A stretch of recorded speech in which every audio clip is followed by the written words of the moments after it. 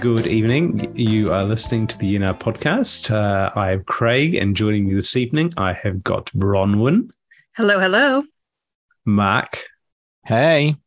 And our special repeat guest, Alexander. Hello.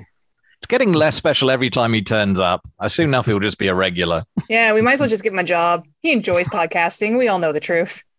I do enjoy podcasting. Very good. And it's the 1st of November today. We are certainly running out of year, but we feel that it's our duty to do a public service announcement. And Mark, I believe you've got something to tell us about what we shouldn't be doing in November. Yes, definitely take your hands off your todger. This is No Nut November. I would like you to please put it down and leave it until December, because apparently it's meant to be healthy for you to not masturbate. Now, I'm having a hard time believing this, and I'm sure you guys, you've all heard of No Nut November, right? I'm just a little distracted by the word todger. Is this another English phrase? Is this one of those? What the hell is a todger? I mean, I guess I understand from context. I mean, of all the possible words, todger? I don't know, man. Yeah, I think the English have probably a few hundred words for penis. We definitely like to be a little bit inventive when it comes to that. I guess our euphemisms save us the embarrassment of having to use the clinical term. But yeah, so No Nut November. It was the beginning of an article I wrote for the newsletter a week and a half ago, where I always knew where I wanted to get with it, which is the darker side of these things. And I started off talking about what No Nut November is. The idea that if you don't masturbate for a month, that this can be healthy for you. Part of it kind of is legitimate-ish, talking about how, pornography can be a problem for some people, how it can cause them to have weirdnesses that happen in their lives, in their sexual preferences, unrealistic expectations, all that kind of thing. But I wanted to balance that in the article as well with the fact that actually we shouldn't just demonize the pornography industry. I think a lot of it is women who have chosen this as a way of working, and that is absolutely fine. We shouldn't be disparaging that. At the same time, there are abuses within the industry as well, and that we need to be aware of. And, I think the industry has some cleaning up of its own act it needs to do. So apart from that, the other ideas that seem to come out online about not nutting for a month, the idea that you're keeping your vital seed within and this kind of sacred energy is being kept within you, which is better than losing it. There's no basis in science for this. It's all just made up nonsense. But weirdly, it seems to be popular with young men on the internet. I don't know. I mean, I figured they'd be the prime people for not being able to manage No Nut November. That, if anybody's going to fail on day one, it's going to be young men on the internet, surely. I'm intrigued by the naming of it, No Nut November. I mean, maybe I'm being naive, but it's the first time I've heard it called nutting. Oh, okay. Then you are being naive. Most definitely. That one might even be an American term. Alexander? I have to say it is a familiar term to me. Yeah, okay. Familiar. It's your nutsack, right? Well, indeed. But yeah. This is not the British. This is not todger. It sounds like nutting is probably North American, given how confident these two were that they knew what it was. I'm also familiar with No Nut November. I am also on the internet. Have you signed up to No Nut November? No, I just know the phrase. But nutting. I think it's a funny phrase. I like the alliteration. Well. No. But I mean, well, considering November's only just started, for the record, I have signed up as of at the moment. You're going to give it a try? No, I'm just saying that at this point in November. Oh, right. Okay. So we're talking like 18 hours in and you've managed to hold off so far. Yes. I mean, NaNoWriMo is a bit more of a better use of your time. But the idea of, not nutting off does have its roots in sort of the more of occult leanings in the esoteric religions, doesn't it, Mark? Yes, it does, Bronwyn. Thank you for that. Would you like to tell us some more? Well, no, you're looking at like a lot of those health cults that came up in like the 1920s and 1930s. And you'd have, and that would be sort of what can I say, an offshoot to, again, as you say, keep, don't waste your seed, and maintain your magic, your spiritual or magical power. But of course, you go the opposite way in the 60s with the free love. Yeah. And it's also very much a Christian thing. And, we have churches like Arise Church over here, who I watched a video from them a while ago. I think I detailed it in the newsletter last week, where John and Gillian, the now ex-leaders of Arise, were up on stage at a conference telling everyone that even masturbation was a sin, that they absolutely should not be doing it. And it's horrible, but I've been around the houses on what I find a more interesting one, the idea of, did Kellogg actually invent cornflakes to stop people masturbating? And it seems like, as with anything, it's a little bit more complex than that. It seems like... I know about this one. Go for it. Kellogg did have some crazy ideas about masturbation, and he wanted people to have a diet that they didn't have exciting urges. And he lists all these things that you're not allowed to eat, and it includes eggs and pepper and milk. And there's a bit where he says, well, at this point, my patients ask me, doctor, what can I eat? And basically, he wanted people to eat sort of a bran and nothing else. But the story of cornflakes, or of the cornflakes, is that his sort of tasteless pap that he would serve his patients, they left a portion out too long, and it dried out, and they didn't want to waste it, so they served the dried out version once, and found that their patients liked it. That's how cornflakes were born.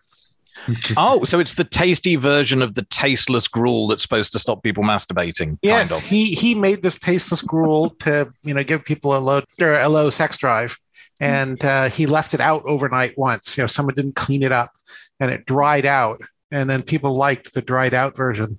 But the really fun bit, though, is that we serve our cornflakes or our bran flakes with milk, right?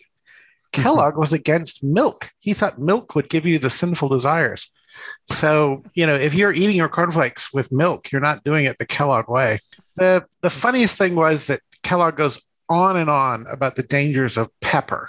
Pepper gives you the sinful desires. It's too spicy, and inflames the blood and all this sort of stuff.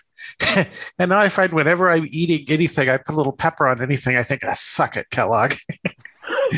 And enjoy my pepper. Yeah, he was a first-class lunatic, Kellogg. And kind of going back to sort of that idea of religious, monasticism and not masturbating. We see the same rules for the Buddhist monks and, Catholic priests as well. If you're going to be completely celibate, you are ideally abstaining from all sexual activity, which includes masturbation. So it comes into some of the very, the religious doctrines that we grew up with or amongst. I think I would want to think of it more as a consequence of religious practice rather than doctrine. It's about asceticism and self-denial. There's interesting thing in Gandhi's autobiography about him trying to free himself not only from the sin of sexuality, but even from having a sinful desire. He wanted to be able to not feel any desire at all. Not the ability to withstand temptation was not enough. He wanted to feel no temptation at all. And this is part of why he had such an extreme diet, because if you half-starve yourself, you can lose your sex drive. But there are stories about Gandhi wanting to sleep with young teenage girls, and it sounds very scandalous. But he was testing himself to see, could he share the bed with a 14-year-old girl and feel no desire? And really? Yeah, this is, not the cool Gandhi, I guess, that everyone likes to have on the poster, but this is part of the thing that Gandhi was interested in, about testing himself so that he would feel no human emotions. This sounds like a post hoc excuse, surely. I think in Gandhi's case, he was sincere, frankly, but it doesn't keep it from being plenty weird anyway. Sounds a lot like what Bert Potter would have been into. Well, except I don't think he was trying to test himself to see whether he could withstand the temptation. That's a whole different kettle of fish. So in my article going on from No Nut November, I looked at red pilling, and it's a fairly recent idea, the idea of understanding a new reality from swallowing a red pill, which comes from the Matrix. And I talked about how it's been used historically as a thing by pickup artists and people. A lot of this seems to be driven on subreddit. So people on Reddit who basically are trying to win the battle, as they see it, between the sexes, that they need to conquer women. And it's all a bit icky. Although red pilling, I noted kind of interestingly, is something it's become much broader now. The idea that, when you become a conspiracy theorist, you've swallowed the red pill, that you've suddenly had this new reality open to you. You see things for how they actually are, as opposed to all the sheeple that have no clue. I thought that's kind of interesting, that it's a very mainstream term now. So just coming back to the Matrix, what would happen if you didn't choose to take a pill? Isn't that the same as taking the blue pill? I don't know. Where was he at the time when he was offered the 2 pills? They'd kind of abducted him, right? So I'm not sure whether he was in some kind of limbo midway. The Matrix is filled with binary choices. I mean, it's really, if you watch the Matrix again and look for it, at every point it's, Mr. Anderson, you have a choice. You can be at your desk or you can find another job. Over and over again in the plot, he has option A or option B, and it's like a choose your own adventure book. Right. And I think if you wanted to critique the philosophy of the Matrix, the option, I'm not going to take either of those pills. I'm going to take both pills. I mean, these are not imagined in the world of the film. Presumably, well, I'm going to put something out here that maybe the blue pill would just be not actually a real thing. It's more showing that you're making a choice. But given that he's already in this imaginary world, presumably, there's nothing a blue pill needs to do. He just stays where he is. Maybe it just knocks him out or something, because I think they talk about how he wakes up. In the film, it says the story ends, you wake up in your bed, you believe whatever you want to believe, which I think is a really nice phrase, frankly. I'd like to use that more often in my casual conversation. It's the whatever you want to believe. So from red pilling, this is where the article was heading, was a new term that I learned, which was black pilling, which apparently is what incels do. And so here's another term that might or might not be new to you, Craig. You've known about incels? Involuntary celibate. So this is people who basically have a disadvantage as far as they can see. That means that they're in an unfair situation where, and again, this is men, that they can't get a partner, that there are some alpha males out there. And this is related to the red pill, because it's the same idea of being an alpha male and dominating women. But these are people that they don't see themselves as an alpha male, and they've had problems finding a relationship, and they see this as being totally unfair. And what seems to happen online is that these people wind each other up into a lather, that it ends up getting to the point where some of them have committed violence in the past.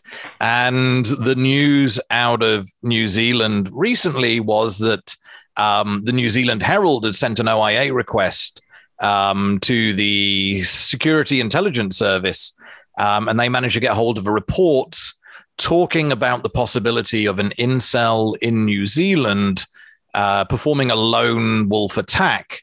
And it's interesting that they definitely consider that to be an option. It's not something that they think, even in a small country like New Zealand, is out of the question. But they think that it'll be more than just those incel beliefs that might radicalize someone. But of course, with the internet, I think a lot of the time these beliefs are mixed up. You end up finding a few weird things online, and they all become a part of your ethos, a part of your belief system that can lead you to believe that the world is against you and that you need to fight back and commit some act of notoriety. But it's scary, the idea that, maybe another attack is coming, that people young people who normally you'd think you just don't need to worry about people in their late teens and 20s, that the internet can really radicalize them. Well, the question would be, is it going to be a lone wolf, or is there a Sullivan cells? How long have you been holding on to that one for? Are you not buying what he's selling? Oh, no. Everybody, stop now. Put your puns down and walk away. No more, please. All right. Thank you. I don't know. So, you expect us to sit here like monks in a cell? Refrain from all these pleasures. No, November doesn't satisfy you. We should give up puns as well. I guess that the thing about this No Nut November, though, is it's very difficult to verify. I mean, you can claim that you're adhering to it, but where's the proof? I think that's my cue to give my favorite statistic about masturbation from Kinsey. Kinsey did a study, and he found that 98% of Americans masturbate. And some alarmist journalist asked him, "So what does this mean, Professor?" And Kinsey said, "It means 2% of Americans are liars." Nice. And for anybody out there that is unsure, it is perfectly natural. Help yourself. If you want to be like Craig and give up for November, you are more than welcome to, but it's probably going to be a hard thing to do. I did not say that I was going to give up for November. I said it's just the way it started. It's coincidental. Yes, indeed. So while we're talking about sex, Bronwyn, you're going to give us an update about the Hayden estate. Yeah, pretty exciting news came out on Friday. Radio New Zealand published an article, as well as had a follow-up piece in the morning report, just sort of talking about some of the research they've been doing about Hayden. Now, of course, they've taken a lot of that information, a little bit from the Facebook pages and Facebook posts that have come up about Bruce Lyons and the things that have gone on in Hayden, going a little bit more in depth into the how people are sort of coming out of those trainings a little bit traumatized in terms of, what's happening there in terms of sexual activity. But they don't focus all that much in terms of the religious and spiritual and occult side of it. And I feel that there's a whole thing that they missed the boat on in terms of those articles. And then in Saturday in the New Zealand Herald, as part of their little Canvas insert magazine, you had Anka Richter, who also talked a little bit about her time at ISTA. Now, if you know about Anka's work, she did some really good pieces about Centerpoint not too long ago, and she has a book about high demand cults coming out in November. But yeah, she sort of started off as, saying it was less erotic and more cathartic for her. But as she got more, she learned more about cults, she ended up seeing some of the more questionable stuff that sort of arise from that. And then, she ended up sort of moving away from that whole neo-tantric side altogether. So it was quite an interesting weekend as an ISTA Hayden investigator, so to speak. I know I don't have those credentials really, but we're still waiting to see what's happening because Bruce has still been able to sort of bypass some of the criticism. He has lots of supporters who are out there. So even the people who have said, oh, I don't like what happened here, but you're still a good guy, Bruce. I still respect you. We're still waiting for the full call out to come. Yeah, the level of discourse I've seen online recently, and you've sent me a few links, Bronwyn. I've done a little bit of searching myself. I'm not liking what I see. I mean, Bruce is like, even in his apologies, he's totally unapologetic, which is a particular skill to have. And the people who are criticizing him they're just burying it under so many platitudes. It's like you have to really read deeply to understand when someone's saying, actually, this guy is abusive and this guy is dangerous. It's all couched in so much speech that's positive about how, he's a spiritual person, but maybe I just had to find my own path. And this is people that, from what I can understand, have been through hell with him and with others at ISTA. And it's really unfortunate that they're just not willing to basically say, this is awful, watch out. And one thing I noticed in that Radio New Zealand report that was quite, I guess, surprising in a way, disappointing, was the ISTA, I think through Bruce Lyon, was saying that they've brought in a new rule as of last November, which they seem to be quite proud of, which was that facilitators and trainers can no longer have sex with the students while they're on a course. And it's like, why has that not always been the case? Well, what they used to do apparently was that, the students would approach, the students had to approach first. And that, I guess that would be fair. But of course, if you read the article, if you read the online article, when the commenters said, they would sort of stack the deck, they would try to attract the people that they really wanted to come and approach them. And, there's lots of tactics. And thankfully for that particular commenter, I think they've recognized what was wrong about that whole situation and where they erred.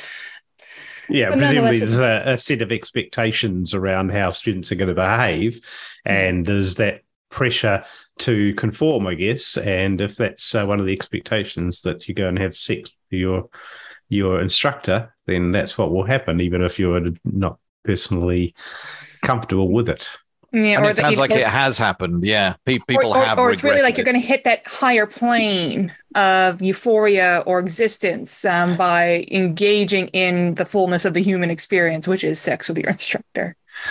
But they're still not quite going through the depth of what's happening in these courses. Really, they're just talking about the level 1 course. We know that within the level 2 course, there's evidence that maybe it's a little bit more, there's a lot more non-organic penetration, so to speak. I think a carrot's still organic. Yeah. The root chakra going up the anus, reports like that. And people, if you think about you're coming out of, say, the level 1 training, which is, again, a little bit more maybe cathartic than erotic, and then you go into the level 2 training, it's a big jump in expectation and potential pressure. So watch this space. As Mark said, a lot of people who have been criticizing, they've been couching a lot of their words with platitudes. But I guess they have reason to. I mean, it seems that there's a lot of money at stake here. And I guess you don't really want to have a cease and desist coming from Bruce Lyon or from Hayden or from ISTA. A lot of these people are running their own practices as well. They've gone off to become sex healers themselves. And I guess they don't want to be blackballed. Or they were beforehand, and ISTA was this other qualification and potentially a way to expand your business and expand your reach.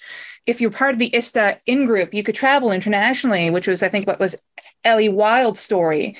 But as soon as you sort of fall out with them, I mean, that's your business gone, not only internationally, but, you lose a big network. I think Ellie Wild, who is one of the people who was interviewed, she ran that big festival, what's called the Eden Festival, which is held in Manawatu. Right.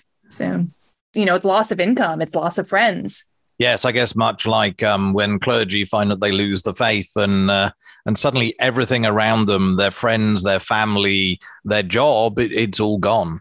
It's got to be pretty scary to be facing that where you have to start afresh. So let that be a lesson, everybody. Don't build your whole world around skepticism because, if you do end up becoming a flake and believing in fairies or something, you at least need some friends that are sympathetic to that. You can just start up a business making weather predictions or something.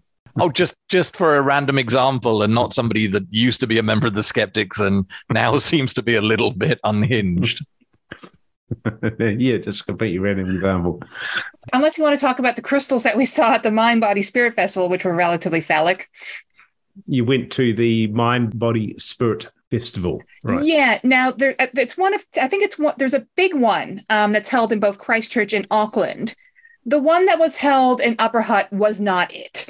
I think it was sort of just a bunch of local business people in the hut getting together, offering tarot card and spiritual readings, giving massages, and just selling all sorts of crystal and other woo. I think we sort of went to a spiritualist meeting a few months ago, and we saw some of those readers at the event. I saw one of my ex-work colleagues at the event getting a psychic reading, and that was really disappointing to see. When someone you've worked with is spending good money consulting a psychic, it's like, I can't believe this is happening. At the same time, though, both you and Bronwyn spent good money to get the little psychic reading, if I recall. So I don't know how you get all high and mighty. It was $5 a piece. It was probably the cheapest thing going in the entire festival. Nevertheless, it's perfectly good $5. It was a perfectly good $5, and Bronwyn and I both have a perfectly good hand-drawn picture to show for our money, which I probably should frame and put up on the wall at some point. A cherished keepsake of your house. It is. Well, I mean, I'm a starseed, it turns out. This woman was doing some kind of it's not a psychic reading. I think she was in contact with the galactic something. And what she does, she calls it a light code and something reading.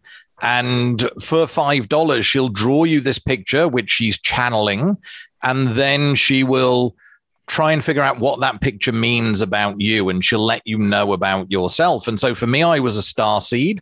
My picture was like a box with little dotted lines in it.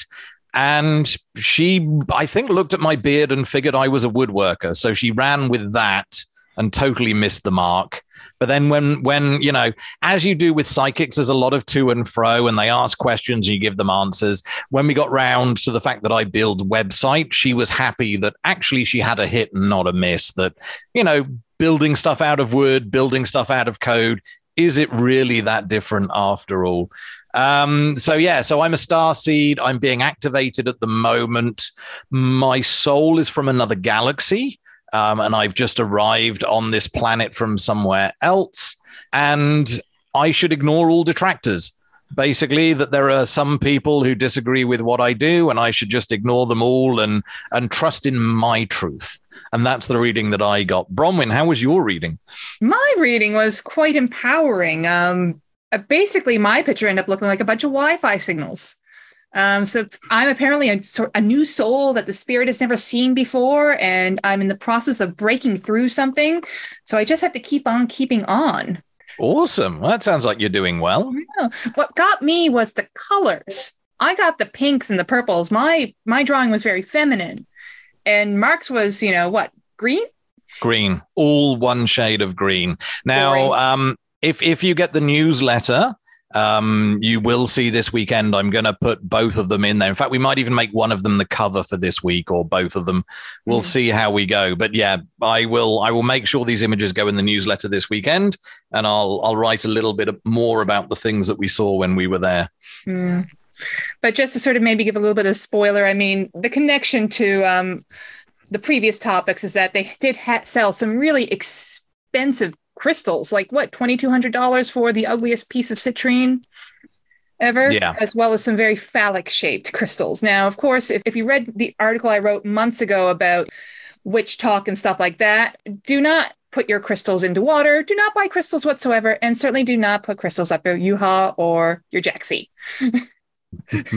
Because, or let them touch your Todger. Yeah.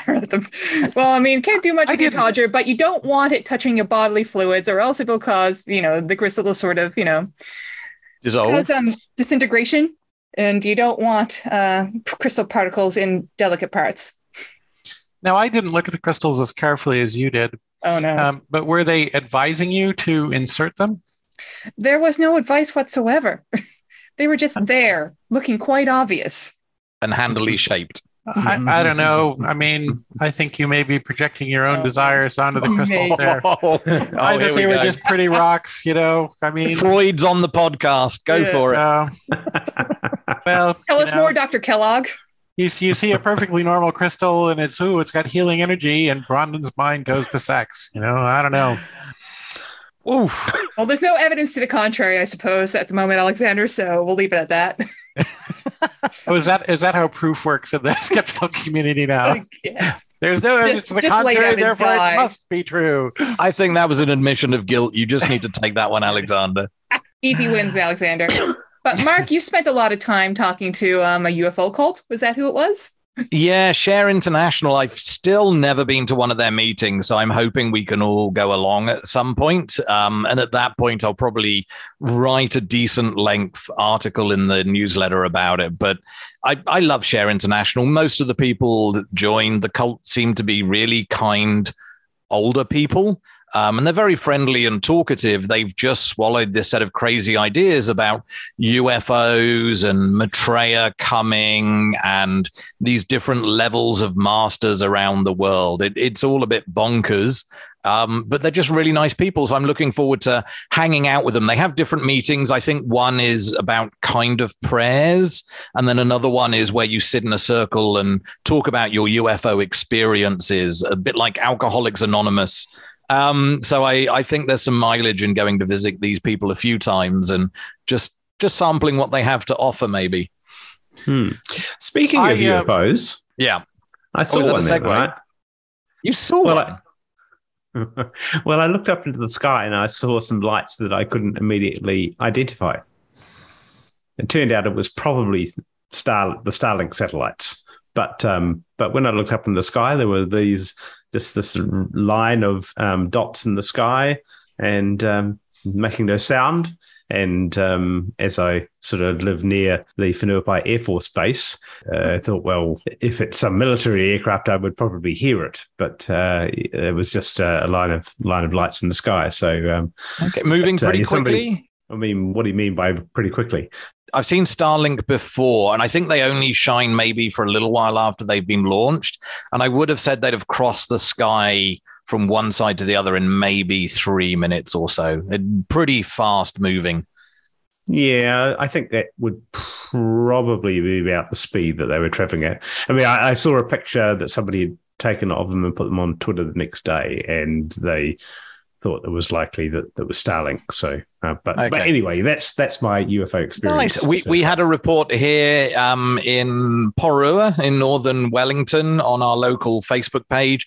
Somebody posted, "Oh, what are the weird lights in the sky?" And it was really nice. It immediately, like 3 different people were like, Coast Guard sending up flares. They're just doing a training exercise. And that was the end of it. Nobody even mentioned a UFO. It was kind of nice to see the rationalism coming through. I didn't have the heart to listen to the UFO cult because, they were saying such crazy stuff.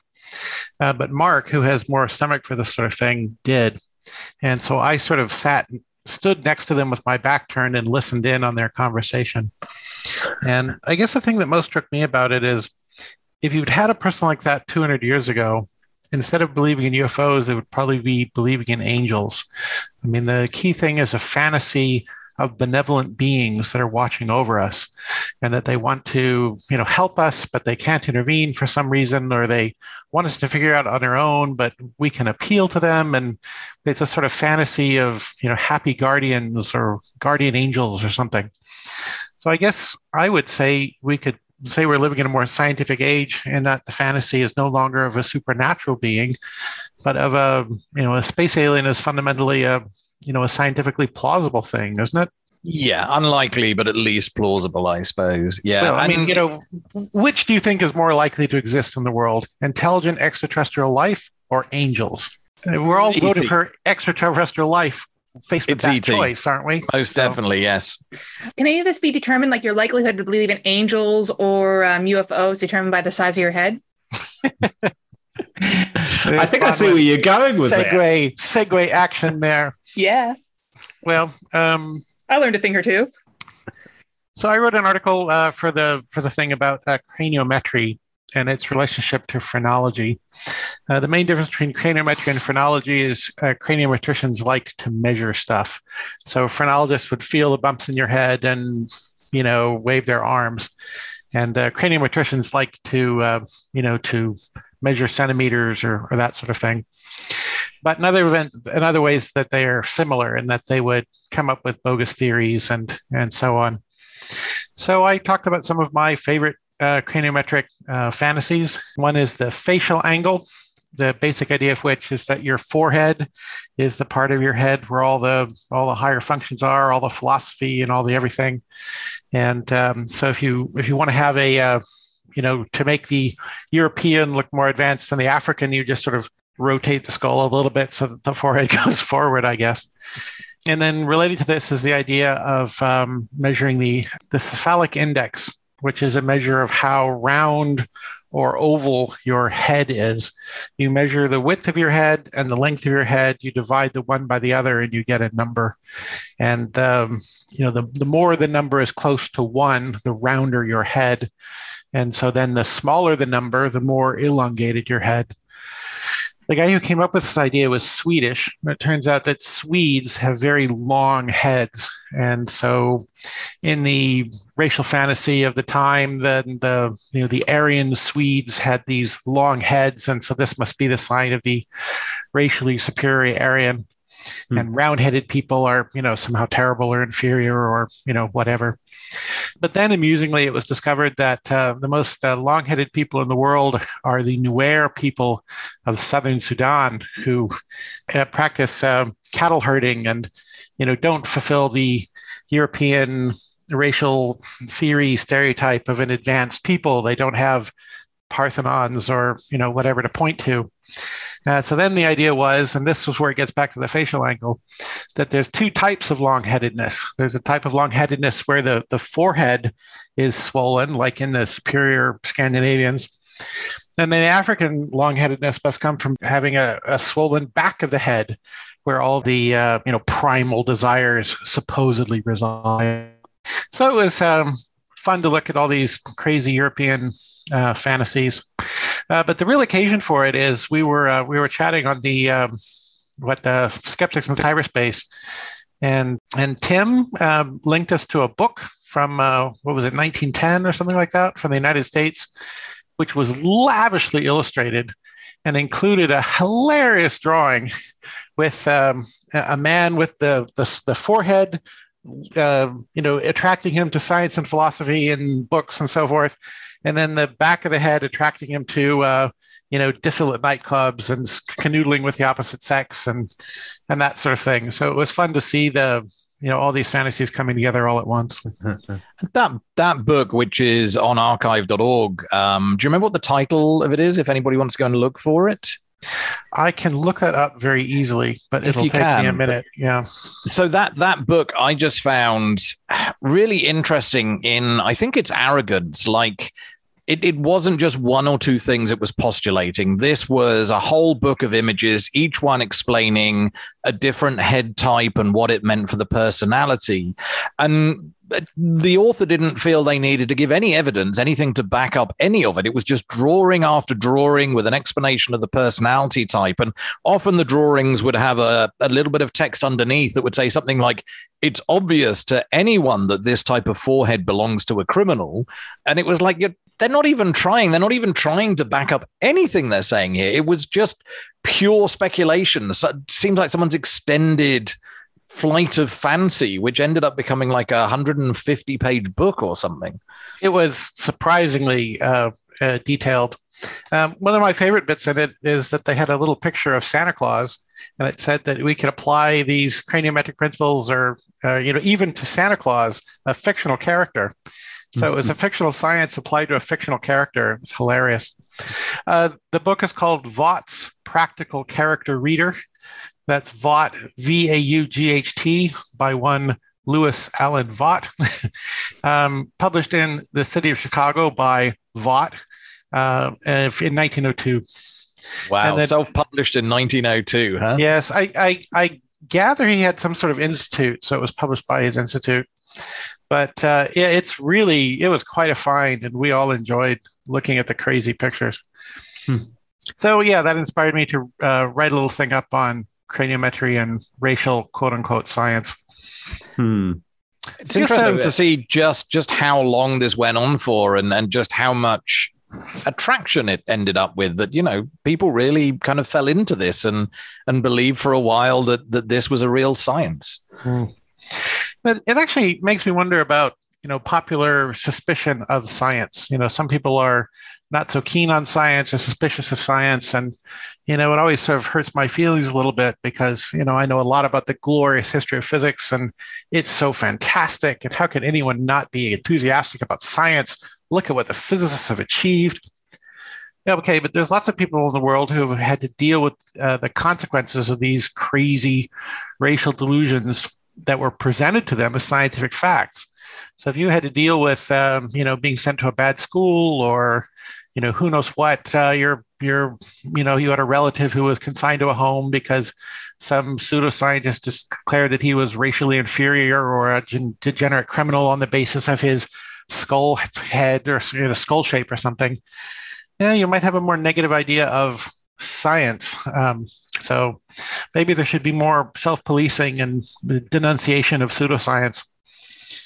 That's an interesting idea, actually. And I think in general, in a lot of the skeptical topics that I look into, I understand there's reasons for it, but I'm often disappointed how much scientists aren't willing to denounce cranks. Again, like we were talking about with Ista, when a scientist goes all out on someone, it tends to be really polite. And it's kind of disappointing that scientists aren't more willing to say, no, this is total and utter nonsense, that they'll treat it much more kindly than that. And I just wish sometimes that scientists would just rip into these pseudoscientists and let everybody know in no uncertain terms.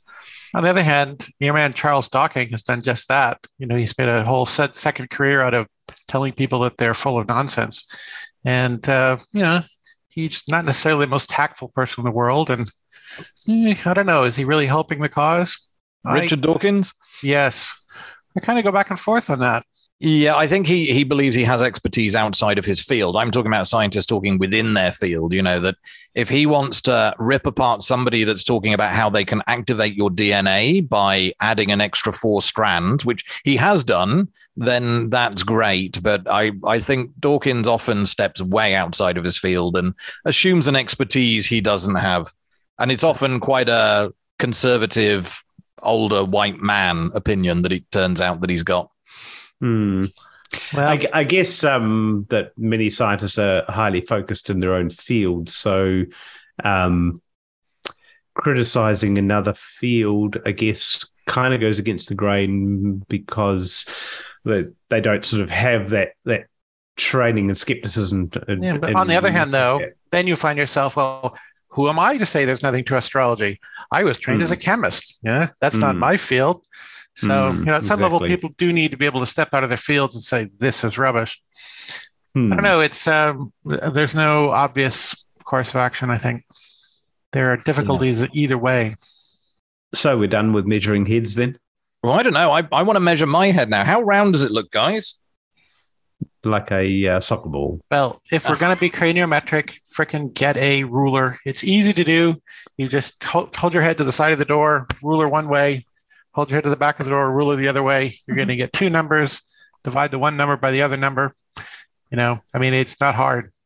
I once talked about this in an evening class. And as students came in, I said, let's measure, we're going to measure cephalic indexes today. Who'd like to step forward? And we all measured heads. And, I sat there with a calculator and calculated everybody's cephalic index. And, lo and behold, somebody had the longest head. Congratulations. But it was also fun, though, because Lombroso, who was what did he call himself? The forensic anthropologist. So he's the one who believed that people who were prone to criminality had certain facial features. That there was I may not be quoting him directly, but he thought there was a specific arsonist's cheekbone, or an embezzler's chin, or whatever. Yeah. He thought you could learn what sort of crimes people did by looking at their face. Lombroso was a fan of the round head.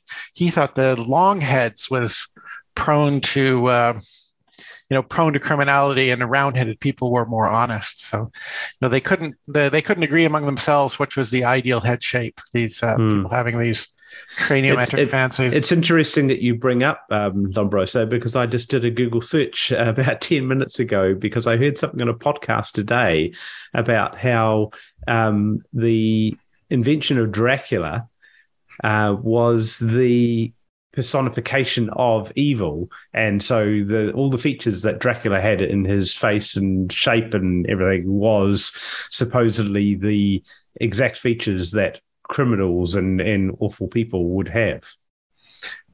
I had read this before. I was actually hoping to work this into the conversation, and you've stolen my thunder.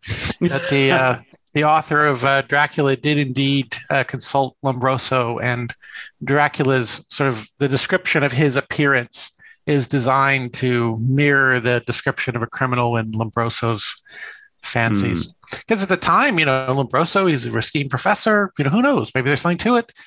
Bram Stoker, what does he know about, about biology? The esteemed professor says this. Maybe there's something to it. So he drew inspiration from it. It's not so remembered nowadays that the Dracula novel actually has some sort of science fiction elements to it. They're taking trains and they're riding steamboats, and all these sort of technologies that are new and exciting when the book was written are used. in the story. So the ancient horror is defeated partially by modern science, where the modern science of the novel is the science of 1890 or whatever it is. Right. So I'm going to go on to a boring topic. Boo. Boo. I just thought, so when I wrote the newsletter at the weekend, I was briefly mentioned the Just Stop Oil protests that are happening in the UK at the moment, where there are protesters who are doing things like splashing orange paint, attacking luxury goods stores, blocking roads.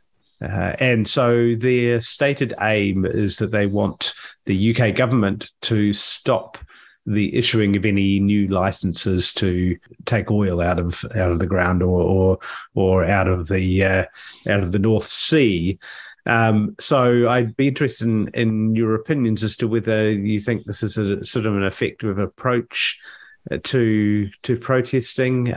It seems to have been hijacked by, well, not the protests themselves, but the perception seems to be that the organisation is wanting people to just stop using oil, which at this stage in the game is probably a completely impossible task.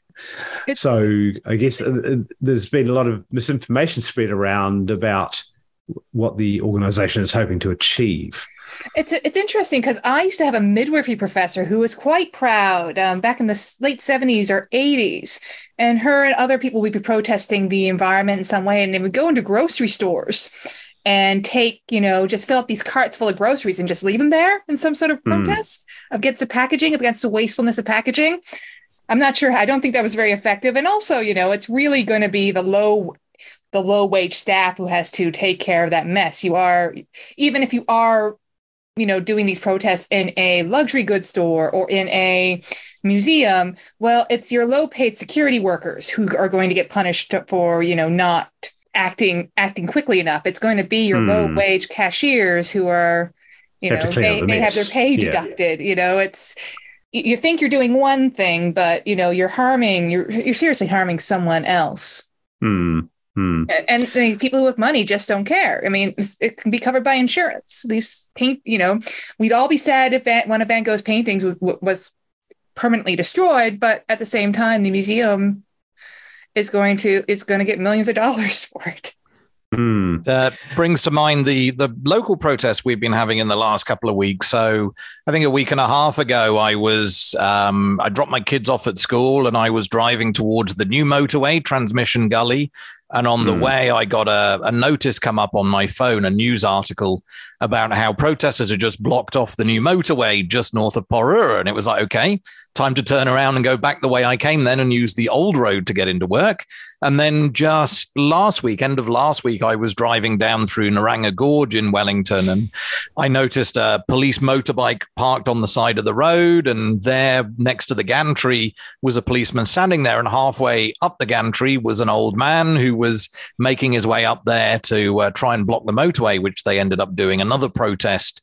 And these are all about passenger rail, about bringing back passenger rail in New Zealand and electrifying it as much as possible, bringing prices down, trying to get it apparently back to the 2000 levels. And yeah, I did wonder with these protests as well, whether this is actually effective or not. I don't really think this affects government enough to make government seriously reconsider what they're doing, but it does annoy a lot of everyday people that aren't part of the decision making.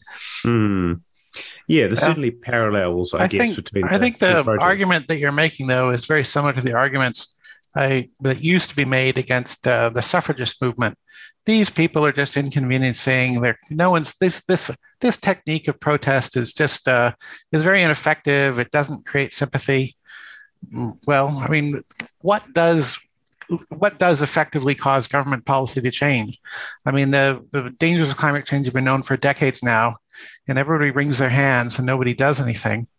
I frankly start to wonder if maybe more direct action is necessary.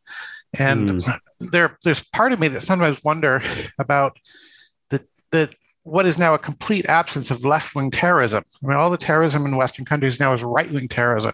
You've got people who, attacking mosques or attacking churches, or incels shooting up, someplace where they gather women.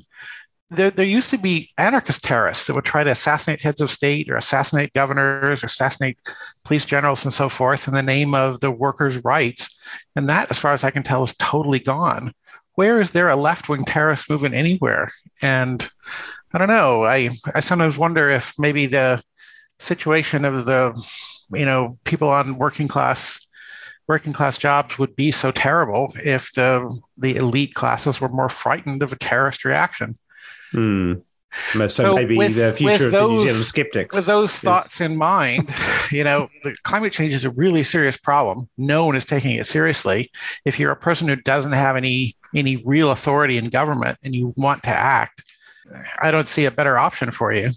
But an interesting look, and we're all talking about climate change all of a sudden, and that seems to have had a demonstrable effect on this podcast. But we were all sort of talking about climate change, not necessarily because the podcast wasn't around, but when they were doing the climate marches, with all the kids were leaving school and doing that doing that repeatedly. Yeah. So we constantly have conversations, and that's the thing about protest and protest action. I mean, you have conversations.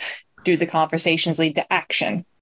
And an interesting point that came up at our last Skeptics in the Pub meeting in Wellington was the fact that there's a very tenuous link between the idea of restoring passenger rail to its 2000 levels and electrifying it in New Zealand and having a positive effect on climate change. It seems like maybe the protesters haven't even done their homework and checked to make sure that this is actually going to be good for climate change, that it's actually what a country like New Zealand needs, which I thought was quite interesting. Well, our colleague at Skeptics of the Pub, James, is an economist for the government and is extremely knowledgeable of these sorts of issues. And he had some what would have been helpful notes for the similar protesters that maybe they've chosen the wrong target. But I do wonder, though, about, most people are doing nothing about climate change. Somebody's doing something about it. Craig's got a Tesla. He's doing his bit. Well, and in terms of the number of kilometers it's done, I think we're into the territory of where the total lifetime emissions that it is producing is less than the equivalent of an internal combustion engine car. So awesome. Do you go in territory? Do you do laps of Auckland just to try and get that number up as quickly as possible? No. Because you work from home. I mean, how are you out driving all the time? Well, we do have things that have made a lot of visits to hospitals this year. Good point. Very sobering. Yes, indeed. That shut me up. It didn't shut me up, but it should have shut me up. But coming back to the protest thing, it's kind of hard to see how the inconveniencing people by sort of shutting down Transmission Gully or other roads has a connection to restoring rail, because they're talking about passenger rail between cities, aren't they? Because there is an efficient passenger rail system in Wellington, as far as I understand. Efficient? The efficient part I wonder about. Underfunded. Okay. And again, I think with a lot of this, it's about making it cheaper as well, trying to make sure that more people are using it by hook or by crook. I will say this, though. I was in Poland once on a sabbatical, touring, giving talks. And the people at this Polish university, they don't know anything about New Zealand. But the one thing they did know, apparently somebody has written an article about how the New Zealand rail system is just so wonderful and so paradisical. And so they would say things like, so I know you have a really great rail system and blah, blah, blah. And everyone knew this. And I thought, it's news to me that we have such a great rail system. And they were very surprised to hear me speak disparagingly about Wellington Rail, and said I should write an article about it. And it would be sure to be published. And, apparently it's, this very well-known article in Poland that New Zealand has terrific rail. Yeah. Well, I guess back before the 80s, we had a passenger rail system that you were able to get around the country on. And of course, back in those days, flying would have been an absolute luxury. But then the 80s came along and Kiwi Rail got sold off or privatized or something like that. And then they started moving everything in trucks rather than rail. And here we are. But just coming back to the Just Stop Oil. So the one interesting statistic that I learned about is that in the oil companies are making profits of around about $3 billion a day by taking oil out of the ground and selling it, which is an absolutely astounding figure. That is. Yeah. It's, I might go and dig in my garden and start looking for oil, because that sounds like it's worth some money. It is, but you would be a climate vandal, Mark. I'm all right with that. But Craig, I really like the point that you made earlier very briefly, that maybe the skeptics should become a terrorist organization.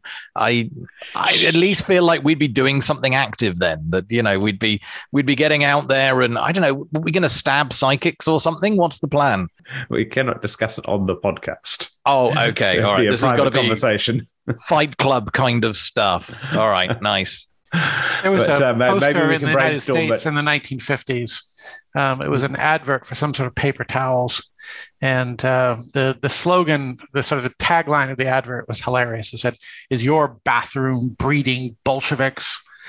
It was directed at the owner of a small company. And it said, what causes Bolshevism? It's workers who don't feel appreciated, workers who don't feel respected, workers who don't have proper hand towels in the bathrooms.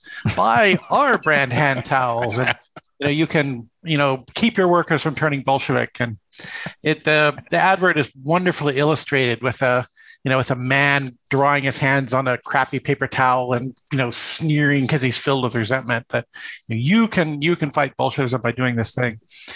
But I was thinking, no, I don't think the capitalist class is afraid of Bolshevism anymore. This sort of terror that could once be harnessed to sell paper towels, is not there anymore. I think sort of since the 1980s, people aren't afraid. And so what happened in the 1980s? You got Reagan and Thatcher and the dismantling of the welfare state and everything else. So I wonder sometimes if, the Soviet communism was really good for the workers in Western countries. Okay. See how things progress in the next decade. Yeah. Well, but I just think that the impacts of climate change are going to become even more keenly felt, and there will get to be a point where there will be so much damage that there will possibly be some sort of uprising, which results in civil unrest. And $3 billion a day is a lot of money. So there's a big incentive for the status quo to remain as it is. Exactly. So what would it take to make people turn away from $3 billion a day? The answer is the threat of violence. Yeah. That people will give up $3 billion a day. I'm not liking where this podcast is going. This is getting a little bit scary now. We seem to be advocating violence in order to fix climate change. Just, given this line of reasoning, though, I guess my initial thought of the attack on these works of art was, I was outraged as anybody else. But then, the more I thought about the history of socialism and the history of anarchism and the history of social democracy, the more I thought, maybe there's justification for direct action. I think these cakes that you got from Malaysia have completely done something to your brain. Yeah. There's some sort I think that as a long-haired liberal university professor with these kinds of views, I'm guessing Alexander's probably already on some kind of government list somewhere, and that they are quite possibly watching him right now and listening to his words, because the government quite possibly needs to do that if they're not. Well, I imagine I'm on some sort of list because when I was doing my Middle East course, I ended up looking at a lot of ISIS stuff. So I imagine, you look for the beak or, things like this. Who is looking up the beak? Your search history is pretty damning then. Well, it's colorful. I'm looking at Nazis. I'm looking at communists. I'm looking at ISIS. I'm looking for all kinds of stuff. But so Alexander's telling us that we're all guilty by association, and maybe we may have less success when we try to fly overseas again. Is that what you're telling us, Alexander? I so far have not had any difficulties flying overseas. Well, it's been really nice having you on the podcast, Alexander. I'm sorry you can't make it ever again. Yeah, if we're guilt by association, we just need to cut all ties right now. Thank you for your service. I've done nothing. Yes. I'm open to hear better suggestions to make the governments of the world address climate change. Any suggestions? Wait until it goes horribly wrong so that they, realize it's actually a problem they have to deal with. Yeah, that seems to me indistinguishable from doing nothing. For now.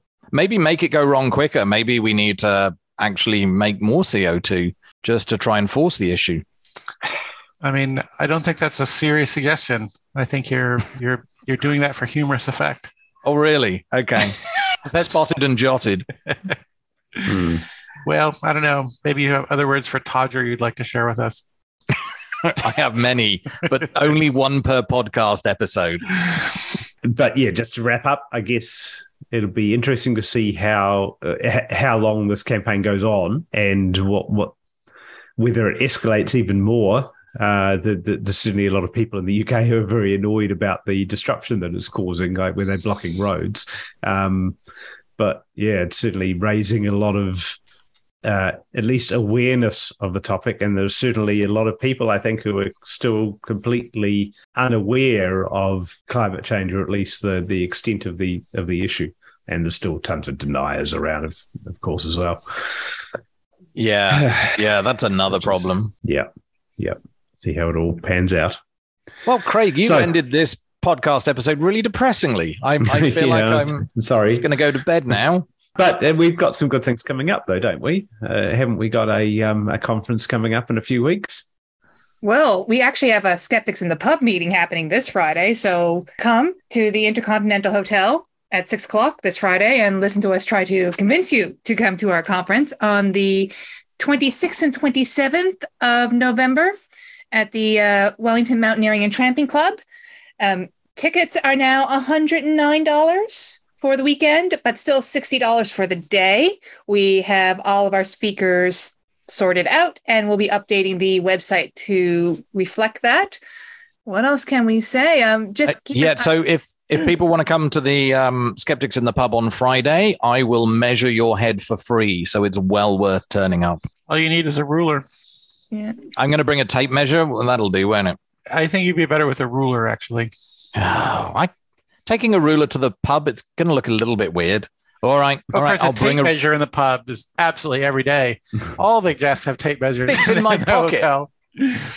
but also we have our venue for our Friday night mixer. So if you're in town, bring your partner, bring your boyfriend, girlfriend, what have you, and join us at the Welsh Dragon Bar at the end of Courtney Place. Are you saying that incels aren't welcome? I mean, if they're paying for a conference ticket, I think we can try to change their mind. We will take up the challenge. Okay. All right. I found a ruler, Alexander. I will bring this to the pub. Okay. Hey, please yourself. The Intercontinental has seen us do weirder things. Yeah, definitely. We spend enough money there. They really don't care. All right. Well, we're looking forward to it. So I guess we've only got sort of one more podcast recording before the conference. Mm-hmm. Yeah, and then a podcast recording at the conference. So if you want to come and see us live, book yourself a ticket. It's going to be something.